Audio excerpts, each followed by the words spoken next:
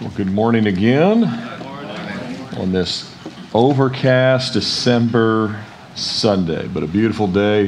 Had a good first service. Welcome to those of you that are visiting with us and those of you that may be online. Good to have you as well. I understand we still have quite a few people that join online for various reasons, and there's been a lot of sickness lately too. So I know we've got various people that are out sick, and we've been praying for them as well. So those of you that might be home with the flu or with COVID, or some people have COVID and the flu right now. There's a lot of that going around. So hope the Lord touches and heals and brings you through. The last two Decembers in 2021 and 2020, I got COVID like right after Christmas. So I'm like, please not 3 years in a row, but but I know it's possible, and so if it happens, I forewarned you in advance. But I know that a lot of people have been coming down with things lately, but always makes you appreciate health. Amen. When you feel good, you're like, yes, Lord, why did I take that for granted? So praying for all those of you that are visiting or watching homesick or things like that, but. Couple of quick things before we get into the Word. Yesterday was our last Saturday of the Ananias House prayer and worship Zoom calls, and it was the 12th one of the year from the Middle East, and just what a blessing. Yesterday we heard from the ladies. Now obviously we spent time in prayer, and there was worship in Arabic again, but every time they shared, it was translated from Arabic into English. A couple of them spoke English as well, but we heard from the ladies yesterday. What a blessing. Rabia, who is on the far right, I don't know Rabia, but I mean, she was speaking yesterday, but speaking from Turkey, and my wife can attest to this, Pastor Trevor, those of you that watched online, she had one of the most joyful, infectious, just, you could tell just joy was flowing from her. And here she is in Turkey, and I was just, I was really convicted because here in America where we have so much, and there's no one preventing us from going to church. There's not, you're not going to be thrown into jail today for going to church or anything. Turkey has some of the, even though the letters of the seven churches were to Turkey, it's amazing that here we are 2,000 years later, and Turkey is one of the lowest amounts of Christians percentage-wise of any place on planet Earth. It's like 99. She even did she said it's 0.0006 or something like that are believers, and you can face imprisonment and things like that, depending on how they decide to act in any given year. But she was on there and just full of joy, and I was getting joyful just listening to her. And then I told my wife, I said, it's amazing. I said, I meet Americans that just complain nonstop, and they have all the freedoms in the world in Jesus. And I'm like, why? This lady needs to speak at every church in the world. I mean, it just was great. So, and something I didn't put on the screen, we had talked about we want to send a gift to the Sudan, where John, was talking about how years ago, the church there in Syria, they just took off their jewelry and threw it in the offering plate because they had no money, and they sent their gold jewelry to Sudan. That was what they had. They didn't have any money. So if you would consider, hey, Christmas is the number 25th day, maybe even you give $25. But between next Sunday and Christmas Sunday, we'll have also on our online, if you want to give to Christmas to Sudan, or some local families in need. We also have some local families that need help here in the holidays and Christmas season. So either one of those, we'll have some opportunities next week. There'll be a special thing for that, as well as on our website. So wanted to throw that out there to you. This coming Wednesday will be our last Wednesday service of 2022, because we don't have the week of the Christmas Eve service, which is that Friday night, the 23rd, that Pastor Trevor mentioned.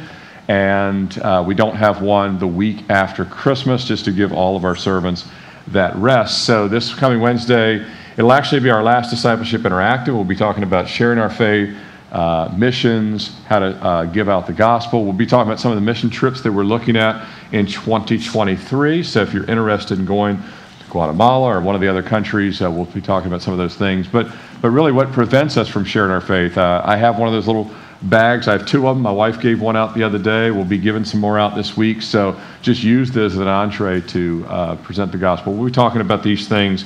And we'll actually do something a little different. We'll actually have pizza available at 6 o'clock. Our service starts at 6:30. We'll probably start at about 6:40 to give people a little time. But if you want to come out early, but we would ask that you register and let us know so we give it a head count of how many pizza slices to order. So we will have that around 6 o'clock here, and we'll order some extra because there's always times where people just still don't register or forgot to, but we would appreciate to have some notice. But a good discussion that we're going to have in our last Discipleship Interactive this Wednesday. And as I told the first service, it's hard to believe Christmas is 2 Sundays away. So next Sunday is the 18th, the Sunday after is the 25th. We've already had the Lord doing some great things, and thank you to the ladies that made those evangelistic handouts that we have at the information booth. We really appreciate that. You can tell that the teens had a horrible time on Wednesday night down there on the right-hand side. Those older teens had their party last week, so the older teens are invited to be part of our Discipleship Interactive this Wednesday. And they're old enough, they can talk about mission trips. We've actually taken some of the high school kids on mission trips, sharing their faith. So I'd encourage the young people to join us on Wednesday night, but we've already had a great time with the men that Saturday and the ladies on that Friday night. So thank you all to the ladies for making these outreach handouts available. We really appreciate that. And so next Sunday is the 18th. The Sunday after that is Christmas Sunday. Just a reminder that we'll be out of the book of John next Sunday. I'll be sharing things about the birth of Jesus. Now, I celebrate, just like the rest of y'all do, I celebrate the birth of Christ here in the Christmas season. I got bad news. Jesus was not born on December 25th. Just so you all know. He was not born on the 25th. It's okay, but we still are celebrating that he was born and came to this earth. That's what we're celebrating. So I'm celebrating the birth of Christ, and I celebrate his birthday all year long. So in that respect, I've always celebrated his birthday and his resurrection day as well. So, but we'll talk about some of these things. What was going on when Jesus came to this earth? And we'll talk about what took place there in Bethlehem, and I hope it'll be enlightening and also faith-building for you. We'll look at the things that God lined up very specifically in the bringing of Jesus into this world. So I'll look at that next Sunday, and then that Christmas Sunday is just the one service at 10:30, no child care. I guess we might have we'll have a place for moms if they have little ones in the nursery to go out there, but that's a family service on Sunday the 25th. So keeping all those things in mind. Lastly, we're praying for revival, as we have been praying for, going on 15 years, and we've needed one for a long, long time. I've been praying for revival since before 9/11, me personally. I actually knew I was going to be called in the ministry because I was in corporate America, and I was always telling my coworkers, this is not going to always go the way it's currently going. And I still believe that. I believe that God has allowed all 4 wheels to stay on the cart, but at some point, only one wheel coming off, and how does your car do? Well, I still got 3. It's going to do, one wheel off, and everything changes. And so God has been so gracious to us as a country. We've been so rebellious as a country and so much just resisting the Lord. And Israel did the same thing to their own detriment, to the point where God gave them over and they were carried off into captivity. And so, as I remind people sometimes, everything the Bible says is true. Here's one for the young people. Honor your father and mother, that your days will be long upon the earth. How's that one? Did you know it's still in the Bible? Honor your father and mother, that your days will be long. You want a long life? Start honoring mom and dad, amen, young people. Amen. But to a country, God says, turn from your wicked ways, and then I'll heal the land. Yes. So that's one for adults. Yes. So there's still the scripture, and that's why we're praying for revival, because unless there's a repentance, God will have no choice but to pour out judgment. There's just no other way. And so, but he loves us enough to give us his son and to give us the opportunity to receive grace. So if you're able, we've been doing this ever since the pandemic. We started getting on our knees, which is harder in this service. Their first service, they have lots more room. But in this service, a little less room. If you're able to get on your knees, go for it. We don't have the old-fashioned knee pads they had in the 1800s, but if you can't, just sit right where you're at and pray with us, and then we'll get into John 18 together.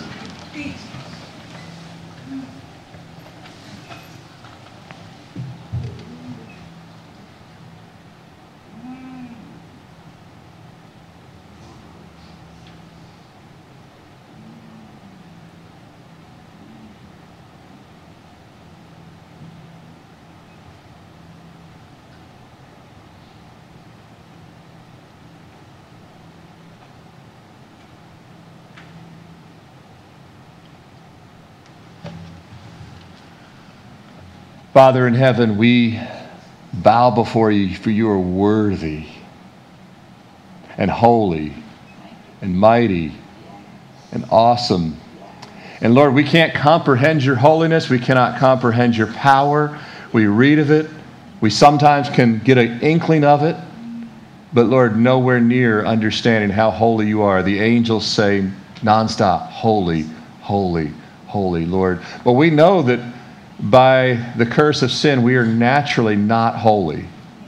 We are an unclean thing. And Lord, even our righteousness is filthy rags. And so, Lord, even as we come before you, we come by your grace and your mercy only. We come to the mercy seat. We ask, Lord, that you would be compassionate, merciful. And even in this room, if we know you as Lord and Savior, Lord, just empty us. Fill us afresh and anew with your forgiveness and with your mercy and your grace.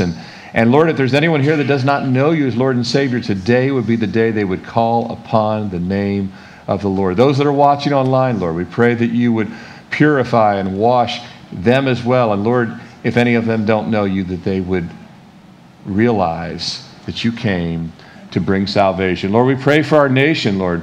We're not the ones standing in judgment. You'll be the one standing in judgment, Lord. None of us are worthy, Lord, but we pray that you would awaken, open the eyes of those that are in darkness. Lord, we have so many idols in this country.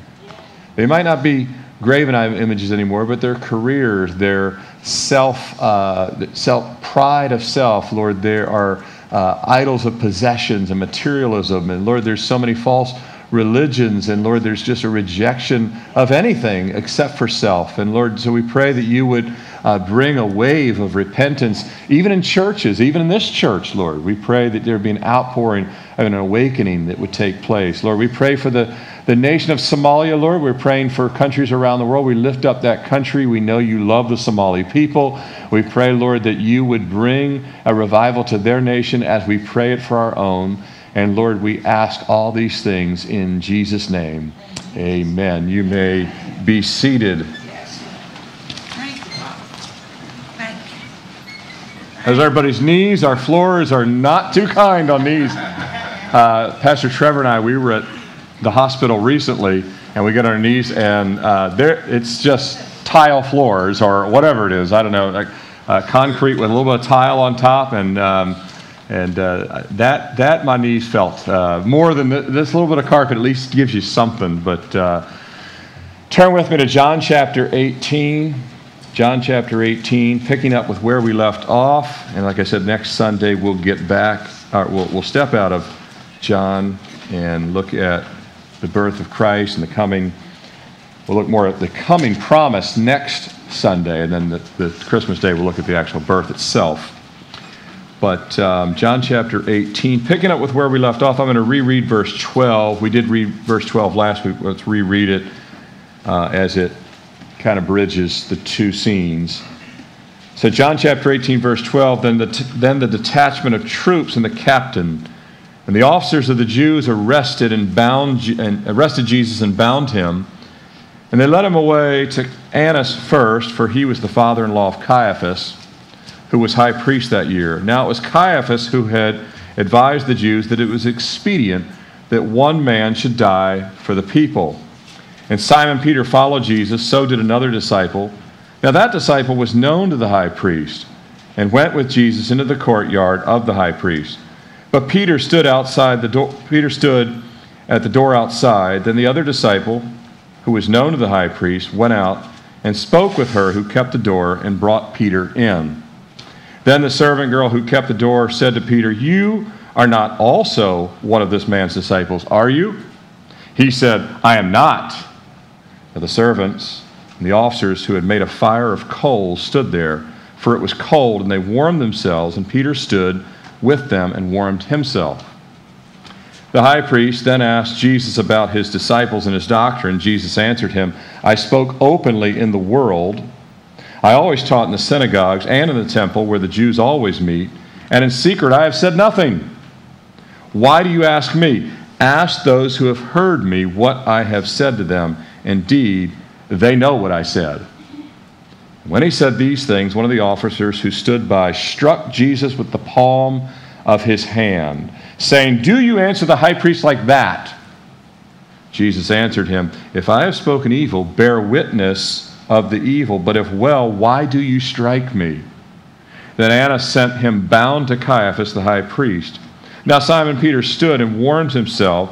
Therefore they said to him, "You are not also one of his disciples, are you?" And he denied it and said, "I am not." One of the servants of the high priest, a relative of him whose ear Peter had cut off. You don't get to say that every day, right? "Did I not see you in the garden with him?" Peter then denied again, and immediately a rooster crowed. Let's pray. Father, we come before you again this morning, your word in our hands. Lord, I pray that your Spirit in this place magnifies your word, magnifies your name. I pray for your help. I pray for your anointing. I pray for your, Lord, for your protection, your wisdom, your understanding, Lord, your counsel. I could never teach your word without your help. Yes.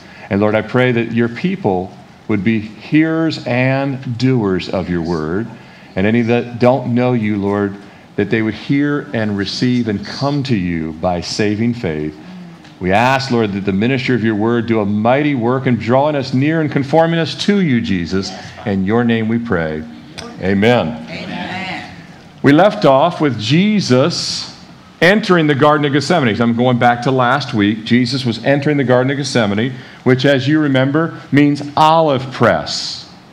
And by the way, you might not know this, but those two little trees in the corner are olive trees. Two little olive trees. There's actually, if you go over there, there's little olives. Don't try and eat them. They're plastic. But they look real. And we like the reminder that we need the oil of the Holy Spirit. We like the reminder that Jesus prayed there in the garden of the olive trees. And so we've got these two little olive trees in the corner. That's why they're there. But then in this hour or so of intense pressing against Jesus, with the mission of the cross, it was just then hours away. Jesus was pressing into the strength and the help of his Father while his disciples nodded off to sleep. And they continued falling asleep even after Jesus reminded and rebuked them on 2 occasions. But their sleep and his time of prayer finally ends with the arrival of Judas and the detachment of soldiers and of the officers and the chief priest. Judas, as you recall, he approaches Jesus with a warm greeting. "Greetings, Rabbi." And a kiss, very common in the Middle East and South America and Central America and Latin America, that little kind of thing on the side cheek. He comes and does that warm embrace to identify Jesus as the one the soldiers should arrest. We saw them ask Jesus, and in response as to who he was, he says, they're asking for Jesus of Nazareth. He says, "I am he." And that entire contingent of troops and officers, they tumbled backwards. They fell to the ground. Their torches, their spears, all their gear, they collapsed on the ground. Really no scene like it in all of Scripture, where when words are spoken, everyone that's standing in front falls backward like a hurricane-force wind knocked them over. We saw Jesus verify a second time. They ask again, Jesus of Nazareth, he says, I've told you, I am he. A seeming opportunity for them to reassess their motives, their actions. But in collecting themselves, they draw near and they grab Jesus. And when they do, Peter preemptively grabs his sword. And he slices off Malchus, who's the high priest, chief servant. He slices off his ear. Jesus rebuked Peter, reminded him that he had to drink the cup of God's wrath. He had to drink the cup of the wrath poured out on sin. And then Luke, the physician who loved to tell us all the things Jesus did from a medical perspective, not only that, but he was the one that was the physician that loved to tell us these details, such as the fact that he told us that when Jesus prayed, he was sweating drops of blood. He's the only one that told us that. But Luke also, who told more of Jesus' healing miracles than any of the other Gospels, tells us that Jesus took the ear, put it back on Malchus's head, and fused it back together instantly. And I bet it was better than ever. Imagine if he had a earring thing. Gone, your lobe's back to normal. You have to get it reposted or whatever. But as soon as he heals Malchus's ear, what do? They promptly arrest Jesus. And now Jesus has been brought back into the city walls. He had come out of the city to go into the Garden of Gethsemane. They bring him back into the city, back inside the walls of Jerusalem, and he's taken in the dark and early morning hours. First, he's taken to Annas. Second, he'll be taken to Caiaphas for an examination with these men with one intent: a pronouncement of death. That's the only intent they have. There's no other sentence they're going to give but death. If you're taking notes, you see the title this morning. In the dark of the night, Jesus testifies before the high priest. Back to verse 13, if you have your Bibles open. In verse 13, we already know he's been bound and taken away. And they led him away to Annas first, for he was the father-in-law of Caiaphas, who was high priest that year. Verse 14, now it was Caiaphas who advised the Jews that it was expedient that one man should die for the people. We know that Jesus had all the power, all the authority, if he chose to be sitting on his throne in heaven, to call 72,000 angels, as he said. To literally, if he chose, Jesus could just rise up and stand in the sky. We notice that our generation is mesmerized by superheroes who can do such things. Like, they can just fly up in the sky. Jesus can do that. He can someday, if you're saved and you're here for the rapture, you will stand with him in the clouds. Come on now. Literally, you'll just be standing in the clouds. He had that power. He had that authority. He had that right. But instead of standing in the clouds or sitting on his throne, he's standing there bound like a lamb on the altar. Yes. He's standing there bound as if he's a common criminal. He's first taken to the home of Annas, who was the father-in-law of Caiaphas. This was Caiaphas' year as the high priest. Now, you could serve multiple years, but he was specifically the high priest that year. Annas, we know historically from other writings, Annas was formerly the high priest from AD 6 to AD 15. So Annas had a pretty long tenure as the high priest. We know that at least 4 of Annas' sons, perhaps 5, we know at least 4 of his sons also ended up serving as high priest in Jerusalem, as well as his son-in-law, Caiaphas, who was the priest at this time. Annas wielded tremendous power and influence over the priesthood, over Jerusalem, over the Sanhedrin, over the wider Jewish community, religious community especially. But anyone in the Jewish community in the Jerusalem area knew that Annas had a lot of power. He had, in his leadership, he had been quite the opposite of Jesus. We know that even though Annas had actually been removed from being high priest by Pilate's predecessor had removed him from the high priest role, but even though he had been removed from being high priest, he still retained all the same power within the Jewish community. Does that make sense? So even though he was taken out of that position, the Roman rulers had the power to choose the high priest. But Annas still remained kind of the power even behind Caiaphas. The family of Annas had quite a reputation. They had a lot of power. They didn't hesitate to use it. They were a powerful family. They were a religious family that when they wanted to, they could act like a crime family as far as just as far as wielding that kind of power, and we will get you if we decide to. Their leadership was so opposite of Jesus's, which Jesus came humble, meek, healing people, washing his very disciples' feet earlier that night. How he treated people was with compassion. How they treated people was with condescension, or worse. The Scottish pastor and theologian William Barclay, he was citing the writings of the Talmud. And if you've ever heard the word Talmud, the Talmud is a collection of thousands of writings by Jewish rabbis dating from the 5th century AD in the Babylonian captivity. They began to collect all the writings of these different rabbis that were in Babylon, all the way to the 5th century AD. So from the Babylonian captivity to the 5th century AD, you have thousands of writings from Jewish rabbis, which include their philosophies, the oral law, traditions, commentary, doctrines, history, customs, and a whole lot more. And all that is in these thousands of writings in the Talmud. And if you were to go to a Jewish synagogue, even in Richmond, they will read often from the Talmud. And matter of fact, sadly, oftentimes people are following the Talmud more than they're following the Scriptures.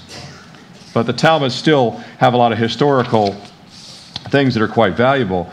There's a statement in the Talmud, which William Barclay cites, and I'll put it up on the screen. He says, this is one of the writings of the rabbi, "Woe to the house of Annas." So one of the rabbis writes this in the ancient times. "Woe to their serpent's hiss. They are high priests. Their sons are keepers of the treasury. Their son-in-laws are guardians of the temple. And their temples and their servants beat the people with staves." That's like that for a religious pastor or leader, you know?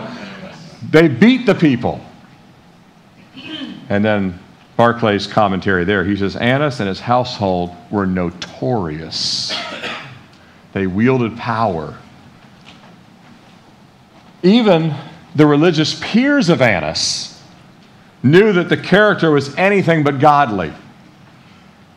It was pure political power, and with the family being referred to as a serpent's hiss, that's not a compliment. You can't help but think of the serpent in the Bible, right? Remember that earlier this same evening, Satan entered into Judas. Literally, Satan entered into Judas. Judas had just betrayed Jesus just less than probably an hour earlier than this. So Satan had entered Judas, but you can better believe the serpent was also behind Annas and Caiaphas, right?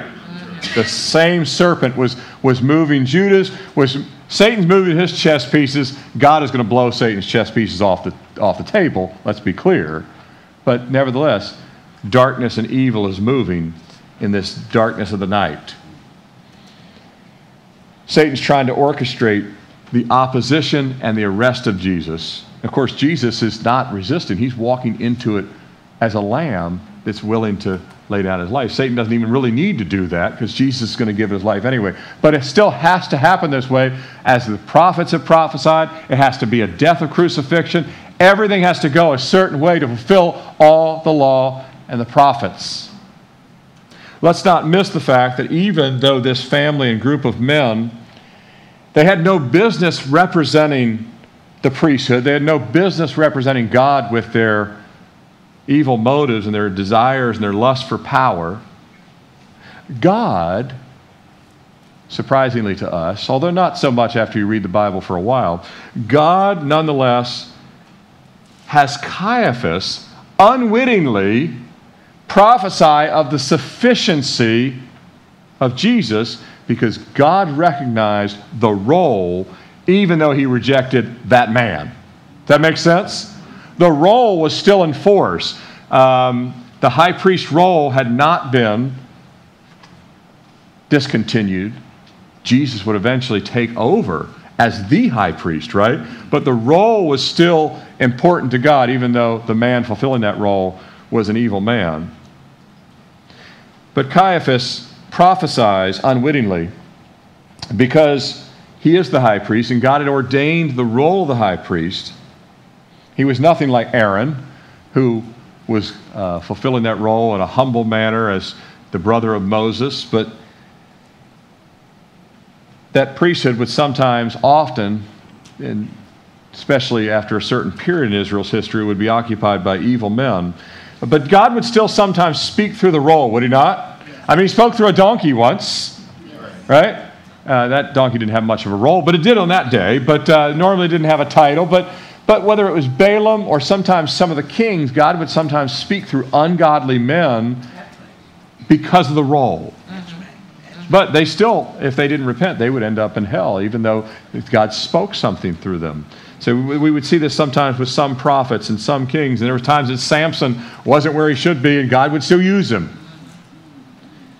But when you think about the role, it's why we're to pray for all those who are in authority. Because sometimes there's leaders that you're like, Lord, why can't, if there's a lightning bolt to hit, why doesn't it hit them? Instead of some innocent person, you read a story and you see some innocent, you'll read the story and you're like, man, why does this poor family, they're just on their way to Christmas or something, they're hitting an automobile accident. Why can't this happen to politician so-and-so, right? I mean, that's the way we think. God's like, well, you're not so perfect either to begin with. But we're to pray for those in roles. Paul wrote in 1 Timothy 2, 1 and 2, therefore I exhort, first of all, that supplications and prayers, intercessions, and giving of thanks be made for all men. Yeah. Even men you don't feel like praying for. Yeah. All men. Yeah. For kings and for all who are in authority, that we may lead a quiet and peaceable life in all godliness and reverence. Now I'll admit, when there's rulers that are just godless, I don't have a natural affection for them. But I still have to pray, God, open their eyes. That's why we pray for revival. That's why we get on our knees. I can't convince them. You can't convince them. Only God can. So even the apostles would have to pray for men like Annas, men like Caiaphas, men like Pilate, men like Herod. Those are the four main characters, by the way, in the condemnation of Jesus, those four guys. First, the religious side. The following morning will be the Roman government side. So you have two factions that have to be in agreement for Jesus to go to the cross. But the apostles would still be under this tyranny after Jesus goes back to heaven. So they're going to have to learn to pray. And if we saw Rabia there in Turkey, she's thriving under an Islamic government that did not like Christianity. Isn't that great? Because God's giving her a little bubble of protection. Come on now. Come on. That's right. But Caiaphas, he was correct on this point. He didn't have a right reason, but he said it was expedient that one man should die for the people, and Caiaphas was correct that one man's death, and only one man's death, only Jesus' death, would be sufficient to cover, the blood would cover the nation of Israel. Not just Israel, but all the nations, including all of us that are Gentiles. All right? Yes. Every soul that would ever live, Jesus' death would be sufficient enough. Caiaphas is unknowingly, he doesn't know he's doing this, he just wants Jesus dead. But Caiaphas is unknowingly teaching the doctrine of substitutionary death. In other words, that Jesus' death can spare anyone that comes to him eternal death. All right. His one death can atone for all of our deaths. All right, and all of our sins. Yeah. Go ahead. Uh-huh. I think I will. That wasn't Caiaphas' intent, but God used him in spite of the man. Verses 15 through 18, let's see, there's a shift here. So God uses Caiaphas, and yes, Jesus' death is going to be substitutionary. John takes a shift here in his account of the night, and let's look at it in verse 15, starting verse 15. And Simon Peter followed Jesus, and so did another disciple. Now that disciple was known to the high priest and went with Jesus into the courtyard of the high priest. But Peter stood at the door outside. The other disciple was known to the high priest and went out and spoke to her who kept the door and brought Peter in. Then the servant girl who kept the door said to Peter, "Are you not one of his disciples?" And stop right there. Peter, so John shifts here. John shifts what his focus is and turns away from the focus of Jesus' trial for just a second and focus on what's happening with some of the disciples as Jesus is being unjustly bound and interrogated. This is also recorded here, what John is speaking of, because Jesus had said earlier in the evening that Peter would deny him 3 times. So John comes back to that. Jesus had said it earlier in the evening. John comes back to it and focuses on Peter for a few verses here. Now, Peter, we know he couldn't defend Jesus.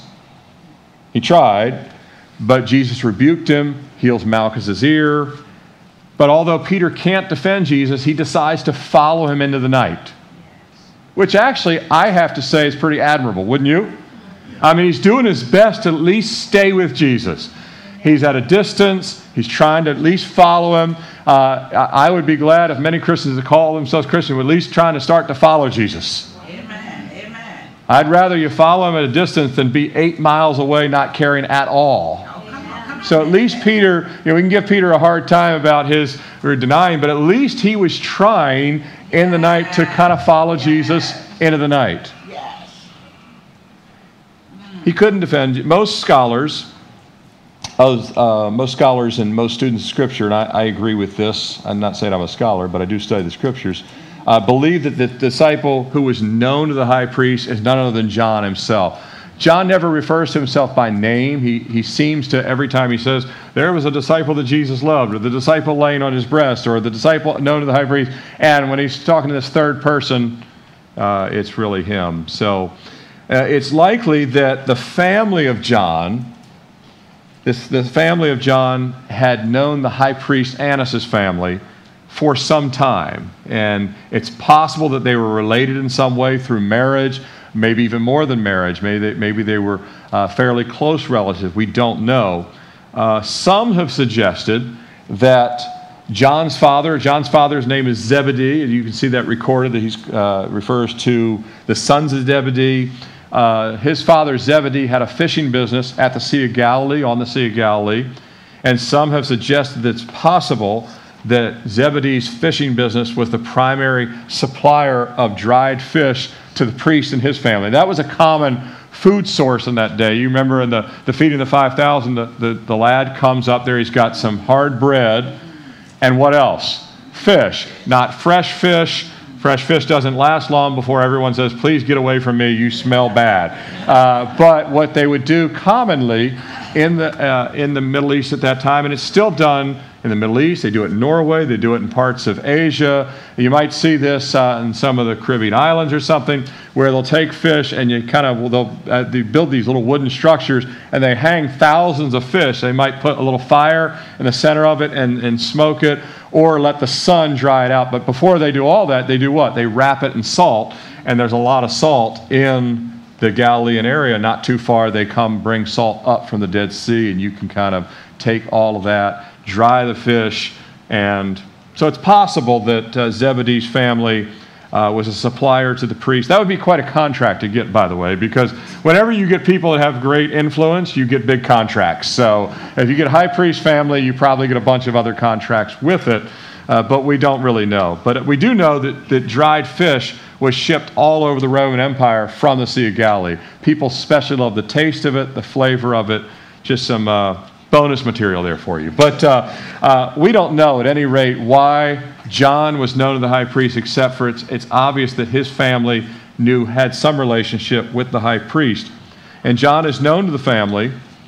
And I was telling the first service, the way I kind of view this, and I've seen this in various settings of life, it's my view that John had some bit of kind of hands-off with the high priest. We don't know exactly how this works, but John was able to go in and out of that building that night, even though he was known as a disciple of Jesus.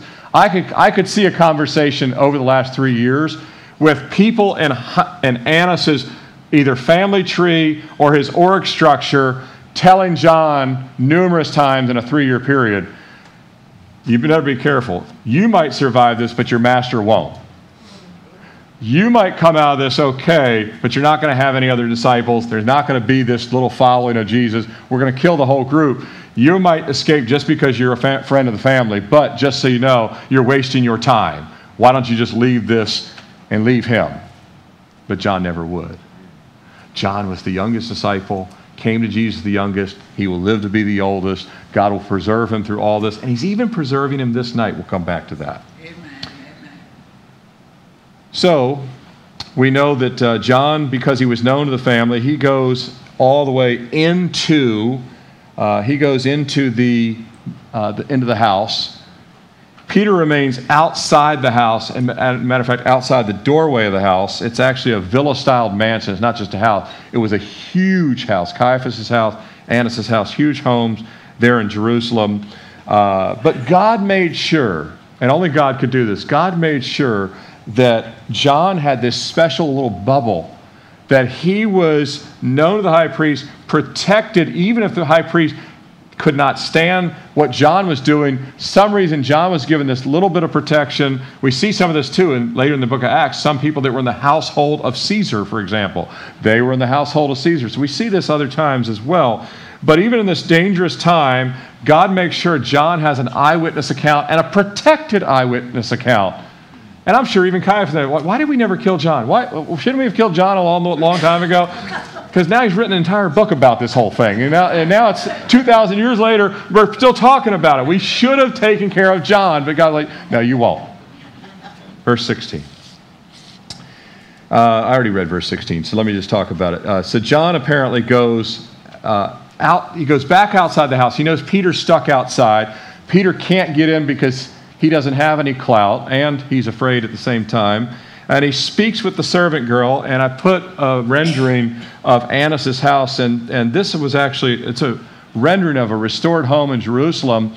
It may have actually been Annas' house specifically. There's some archaeologists who think it might be. At any rate, it either was Annas' house or something of a very similar home. I'm not saying, no one can say definitively, it might be a very similar home, but its proximity to the temple and where it was in Jerusalem and the size of the home, it matches a lot of descriptions. Only a fairly small group of people had homes this large in Jerusalem during that time. And Annas is one, Caiaphas is one, but we actually know where Caiaphas' home was. So this is what it looked like, and John had gone all the way into the house, all the way up to the courtyard. John had gone all the way up to the courtyard. Peter's still stuck outside the house on one of the little side streets like this. So he would be outside the home. More compound's a better way to describe it. The mansion, he's outside it completely. He's not, this would be the outer entrance. So you have a servant girl in the middle of the night. While other people get to sleep, the servants don't get to sleep. And so if Annas calls a meeting in the middle of the night, which the soldiers had brought Jesus in there, she has to get up and stand at the door. So she would be at the outside door, either this outside door or one on the other side. We don't know which side Peter's coming from, but he's outside. And then John comes down and puts in a word and says, hey, can you get my friend in? This is the way when I was unsaved, we got into bars, But anyway, I digress. But anyway, they come down to the door and say, John says, hey, he's with me. Can he come in? And he's given the free pass to go in. Now, she says, the servant girl, as Peter passes through the door, the servant girl says to Peter, you're not also one of his disciples, are you? It's a question that she's pretty sure she knows the answer to, but she asks it anyway. And by the word also, she clearly knows John is a disciple, right? You're not one of his, I already know John is. John is. The whole family can't understand it, and they've been trying to talk him out of it forever. But I'm not sure that the high priest is going to be happy with a second one of you guys coming in tonight. She obviously knows John is, and she's thinking along the lines, this could be more trouble if you bring in another follower of Jesus. They'll tolerate John, but she's not sure they're going to tolerate anyone else. Peter assures her, no need to worry, because he says, I'm not one. I'm not a disciple, which has to have her thinking, then why are you here in the middle of the night? Why wouldn't you be home in your bed? You're either, if you're friends with John, he's with him, and everyone else is against him, why are you here? I think she knows the answer. But anyway, let's look at verse 18. Now the servants and the officers had made a fire of coals and stood there, for it was cold. They warmed themselves, and Peter stood with them and warmed himself. So there's a fire that the servants and officers had made in the courtyard. It is cold at this time of the year in Jerusalem. Those of you that went with us to Israel, we went in the spring, and from any time in the winter to early spring, Jerusalem can get really cold nights, can get snowfall. It doesn't get snowfall like Buffalo or things like that, but every once a decade they'll get like a 12-inch snow, kind of like Richmond, and then in between they'll get like some 3-inchers, and every now and then they'll just get mostly dustings and things like that. But on a night, there's times in Jerusalem when wind chill, if it's 40 there, it feels worse than 20 on a still night in Richmond. I mean, when the wind is blowing, so you have that fire. You ever been in wind and you're like, man, it feels like it's 8 below, and if you look at the clock, or you look at the thing, it's like 41, but it feels like it's 28. And so it can be really cold there in the spring, and that's when it is in the month of Nisan, close to Passover. The Jerusalem's elevation is 3,000 feet up. Jesus is standing in the courtyard, and he's bound. He's waiting till Annas gives the word, because once Annas gives the word, Jesus will be moved from the courtyard into the reception hall. The reception hall is adjacent to the courtyard, so he'll come from. Jesus has to wait until Annas says, bring him in. When Annas says, bring him in, then he'll be brought into the reception hall. The others will stay outside by the fire. And that's where Peter decides to stay and just warms himself by the fire until Jesus is brought in. So let's look at verses 19 and 20, 19 to 21. The high priest then, now John goes away from Peter and goes back to Jesus here. So John tells us a little bit what's going on with Peter. He shifts gears back to Jesus, and he's going to finish back with Peter again. Back to Jesus, verse 19. The high priest then asked Jesus about his disciples and his doctrine. Jesus answered, I spoke openly to the world. I always taught in the synagogues and in the temple, where the Jews always meet. In secret I have said nothing. Why do you ask me? Ask those who have heard me what I said to them. Indeed, they know what I said. And when he said these things, one of the servants, or one of the officers, struck Jesus with the palm of his hand, saying, do you answer the high priest like that? Jesus answered him, if I have spoken evil, bear witness to the evil, but why do you strike me? Then Annas sent him bound to Caiaphas the high priest. So he goes back to Jesus here, and what we see, Jesus has not surrendered himself this night to re-preach. He's already done that. He's already preached everything that he needs to preach. He's already shared for 3 full years. He has boldly and lovingly proclaimed everything the Father gave him to proclaim in his 3-year ministry. But he's come this night to surrender himself, to release himself to his captors. And it's fascinating to me that Jesus is here in the middle of all these guys, and he's essentially saying to all of them, because he knows that in his 3-year ministry, virtually everyone there in the reception hall that's now moved from the courtyard in the reception hall, Jesus is pretty, well, he's 100% sure. He knows everything I don't know. But I would say there's a good chance that almost everyone in that room had heard Jesus speak at least at some setting. At minimum, everyone in the garden just heard him say, I am he, a couple of times.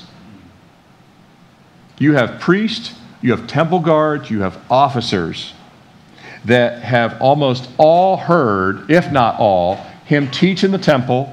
They were the ones that were always sent to investigate Jesus, always sent to try and trip him up, always sent to, they would send scribes and Pharisees. These were the guys that were part of the contingent that tried to arrest Jesus a couple of times in the temple, and they couldn't arrest him. Remember all that? So they had surely heard what he said. Jesus makes it clear. He says, they have all heard me here. So they know what I've said. They've heard me preach. They've heard me teach. It wasn't just the large crowds in Galilee. He said, I've done nothing in secret. Everything I've done has been in the open. I've taught in the temple. Not only taught in the temple, he cleared the temple 2 times, including this week, a second time with a whip. That didn't make any of them happy, by the way, right? The second time he cleared the temple, that was just more fuel to the fire for them. The temple is just a short walk from Annas' house. All of this is the temple, or this is the temple guards that are related to this. So they've all heard Jesus. They've all heard him speak, but Jesus isn't there to re-speak. He's not there to re-teach. He's not there to even make a defense of himself. He's there to present his life. And they've heard him preach, and Jesus said, not only that, it's fascinating to me that he says, indeed, they know what I've said. He says, those who have heard me. One of the men there, we've already mentioned him a couple of times, one of the men there was temporarily unable to hear out of one ear because he lost an ear earlier that night. He's literally standing in this group. One of them had lost his ear. His ear was laying on the dirt in the Garden of Gethsemane, where Jesus had then reattached and healed it. You have to wonder what Malchus is thinking here, right? Malchus thinking, I heard him say, I'm he. Then I couldn't hear anything out of this ear. Then he put my ear back on. You have to run with the other soldiers looking down at Malchus. You gonna say anything tonight? If anyone's got a testimony, you got one. An hour ago, we all saw your ear on the ground. It's amazing. Fear protects career. Yeah. Fear protects career. Yeah. Nobody was going to say a word. Because all of them, they might have believed what Jesus said. They might have heard what Jesus said. They might have even, but none of them were going to stand up to Annas and say, we got to tell you about something that happened in the garden tonight. First, we got blown over. He said, I'm he, and we got knocked out. Second, Malchus, right? Malchus, why don't you tell him? I'm not saying a word. I like my job. Annas will have my head, and I'm getting paid. I've got a good insurance policy. This guy's going to get crucified. I don't feel like going that route. So nobody said anything. Fear protects career. One of the officers, though, one of the real guys that really wants to Annas' favor, really wants to be the guy that Annas looks to, say, I can trust you for the most dirty of deeds. Whether he was there in the garden, we don't know, but like Annas, he has zero interest in Jesus' innocence. He has zero interest in Jesus' as a witness. He has zero interest that witnesses are called. He has no interest in the doctrine. When Jesus says, they've heard, allow them to speak, with his cold and calloused heart, he immediately takes his open hand. He strikes Jesus. And I can guarantee it was a full force. But this strike is the precursor of many blows that Jesus will take the rest of the way. This is the first strike against, strike the shepherd and the sheep will scatter. This is the first strike. This strike will be the start of many worse strikes, finishing with the nail strikes into the hands and feet. These men had a bloodlust, particularly Caiaphas and Annas, and to murder the Son of God. They had already rejected him. Jesus, in verse 23, asserts his innocence, though. He's not there to defend himself, but he just simply states his innocence. If I have spoken evil, bear witness of the evil, but if well, why do you strike me? He could have given a lot more of a defense of himself. He's simply just stating, if anything I've said is wrong, show it. Of course, nothing that he said has been incorrect. It's all been accurate. And with this, in verse 24, then Annas sent him bound to Caiaphas the high priest.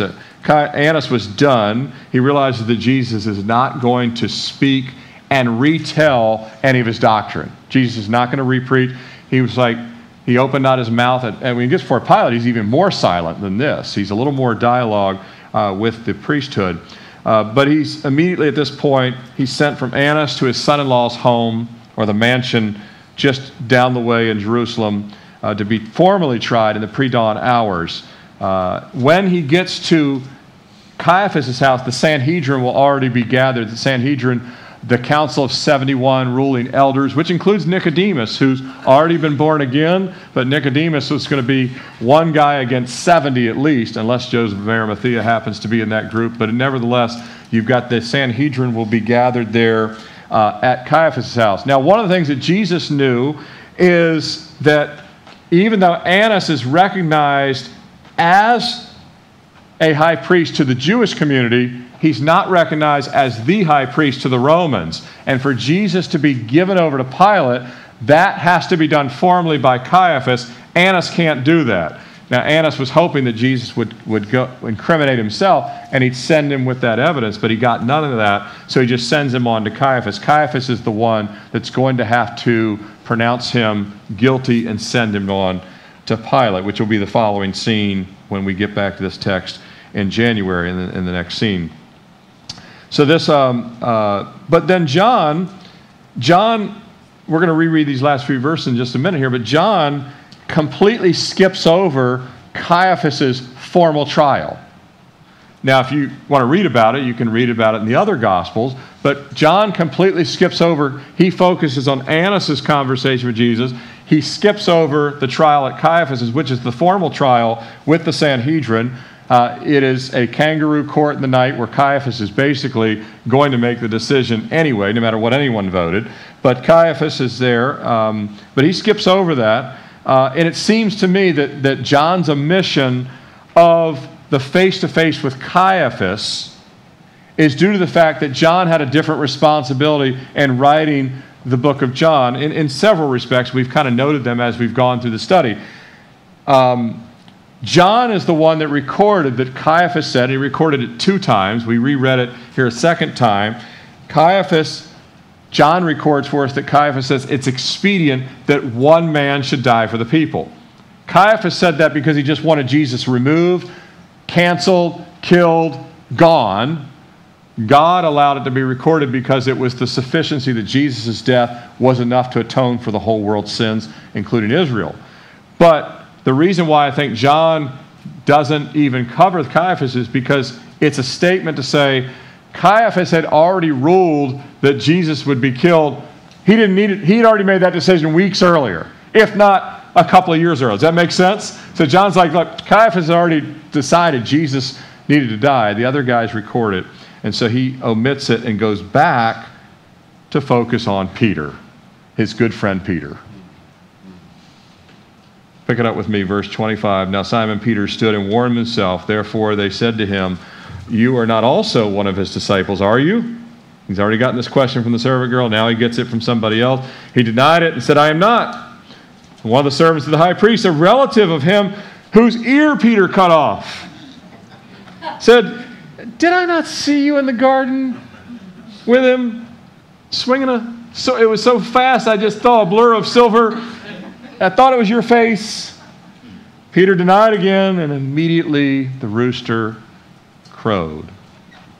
So instead of focusing on the trial over at Caiaphas, John focuses on Peter here in this next scene before he moves on to the Roman trial of Jesus before Pilate in the morning.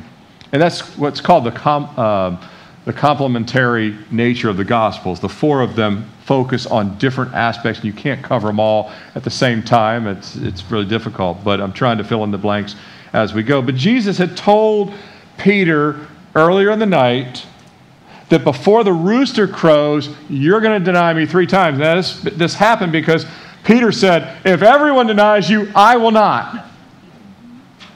Every time you make big, bold statements, God could call you on them, right? Be careful the big, bold statements you make. I'm going to do. God, oh, really? But Peter made this statement. He would if everyone else failed you, if everyone else denied you, I will not. And Peter's like, I'm not going to do it. Jesus said, no, but before the night ends, the rooster's going to crow 3 times. But till this point, he's only denied Jesus 1 time, and that was to the servant girl at the outside door headed into the compound. In verse 25, he's outside of Caiaphas' trial. He's at another courtyard, and apparently John gets him in again because this is a totally different this is a totally different courtyard with a different fire that he's warming himself by in verse 25. Because he's at Caiaphas' house, which is as big as Annas' house, but bigger. And there he is at that fire. And another servant says, "Are you not with him?" He says emphatically, "I am not." And Matthew's gospel tells us on the second denial, Peter, to make sure that it's with more force, he decides to add an oath to it. He adds an oath to a lie. "I swear to you I'm lying." That kind of, that's not what he says. I swear that I am telling you I do not know him, when in fact he clearly does know Jesus. And then we have verse 26 here. "And one of the servants of the high priest, a relative of him," who's here, Peter cut off. So then you have, John tells us now, a relative of Malchus asked Peter, "Didn't I see you in the Garden of Gethsemane? You look really familiar. I'm Malchus's cousin. Have you met Malchus?" And Peter's like, thinking, "Yeah, I did meet Malchus earlier tonight."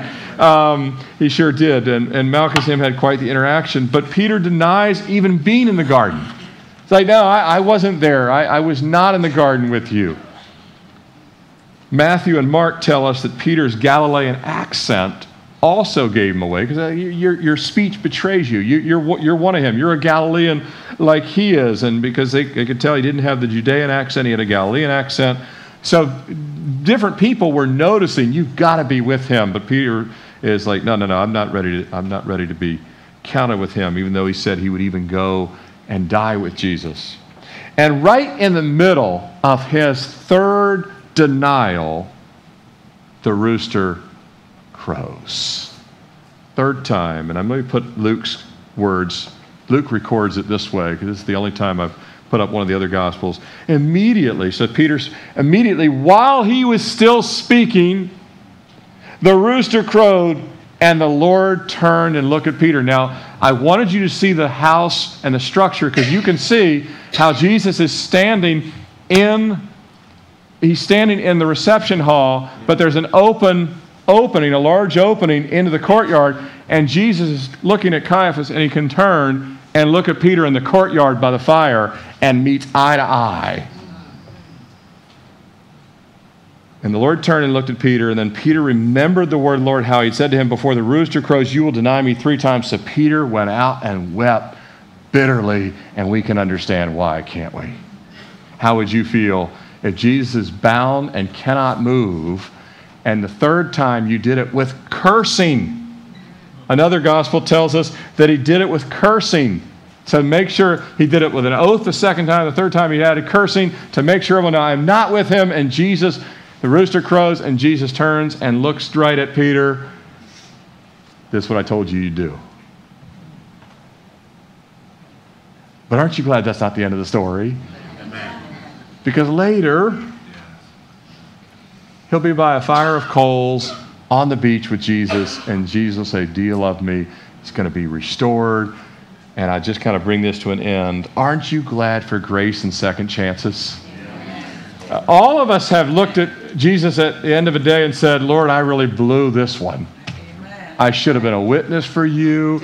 I got embarrassed that I'm even a Christian. I was fear for my career," or whatever it was. I've been there. You've been there. Yes. And the Lord's like, Yes. confess it and let me help you take new steps. Amen? Say so. Amen. Say so. Peter, that night, failed miserably. Caiaphas moved evilly. But Jesus stood victoriously, faithfully, and unlike us, flawlessly. Yeah. Amen? And that's why his flawlessness covers our many flaws. And so as we just close in prayer, Father, we thank you that your Son has never failed. Yes, thank you. And Lord, we've all failed you many times. Yes. But Lord, we thank you for it truly is amazing grace. And Peter, Lord, he meant to follow you. He wanted to follow you. He was trying to follow you in the wee hours of the night. He was tired. He had been falling asleep. He was doing his best. And yet, Lord, when it came crunch time, he was afraid of men. Yes, Jesus. And he was afraid of losing his life or whatever it may be. But Lord, you said that you'd prayed for Peter that his faith would not fail. Yeah, he skinned his knees badly, but it wasn't a fatal flaw. And Lord, you restored him. And 53 days later, he's preaching at Pentecost, and 3,000 will get saved. Yes, Lord. And so, Lord, we're just thankful that you're the God of second chances and 100th chances. Yes, Lord. And so, Lord, we pray that in this room, we would not take for granted your grace, but we would appropriate it to walk in newness of life. Yes. In Jesus' name we pray. In Jesus' Amen. name. Why don't you stand as we close in worship? Jesus.